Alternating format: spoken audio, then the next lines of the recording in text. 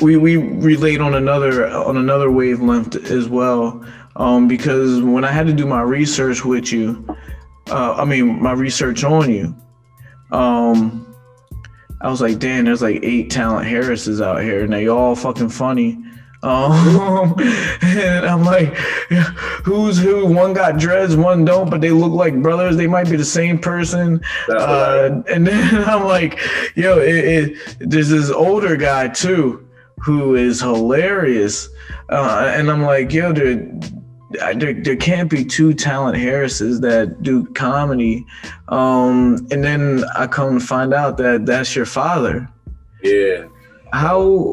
So the way that we relate is my father was a former professional fighter as well. So I followed in his footsteps. How was it for you growing up in a household? I don't know when you only been doing it 3 years. It seems like you probably been doing it your whole life. I don't know how long your father was doing it, but how was that growing up with a comedian in the house? So growing up, I actually grew up with my mom. Okay. Long Island, most of my life until I was about 14, and I went to go live with my dad. Okay. But it's always jokes. Like growing up with my dad, there's never a serious moment when I'm with my dad. You know, I always couldn't wait to go hang out with him. You know, right. When he said he was gonna come, I'll call him 50 times if he ain't there on time. You know, right, so right. That was just fun. Yeah.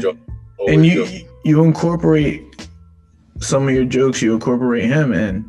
Yeah. I think I saw one where you were like, sometimes I just look at my dad, and he'll be like, "What are you doing?" And you'll be like, "I'm just trying to see if we're good." You know what I mean? Your hairline's good. Yeah, he's trying to make sure his hairline's good or something, right? Yeah, yeah. I'm like, yo, you know that's hilarious, you know. But then I didn't realize at that time when I saw that skit that your dad's a comedian too, and I saw him on some kind of, I don't know what it was. It wasn't an open mic. It must have been a show or something where he's just roasting people in the crowd.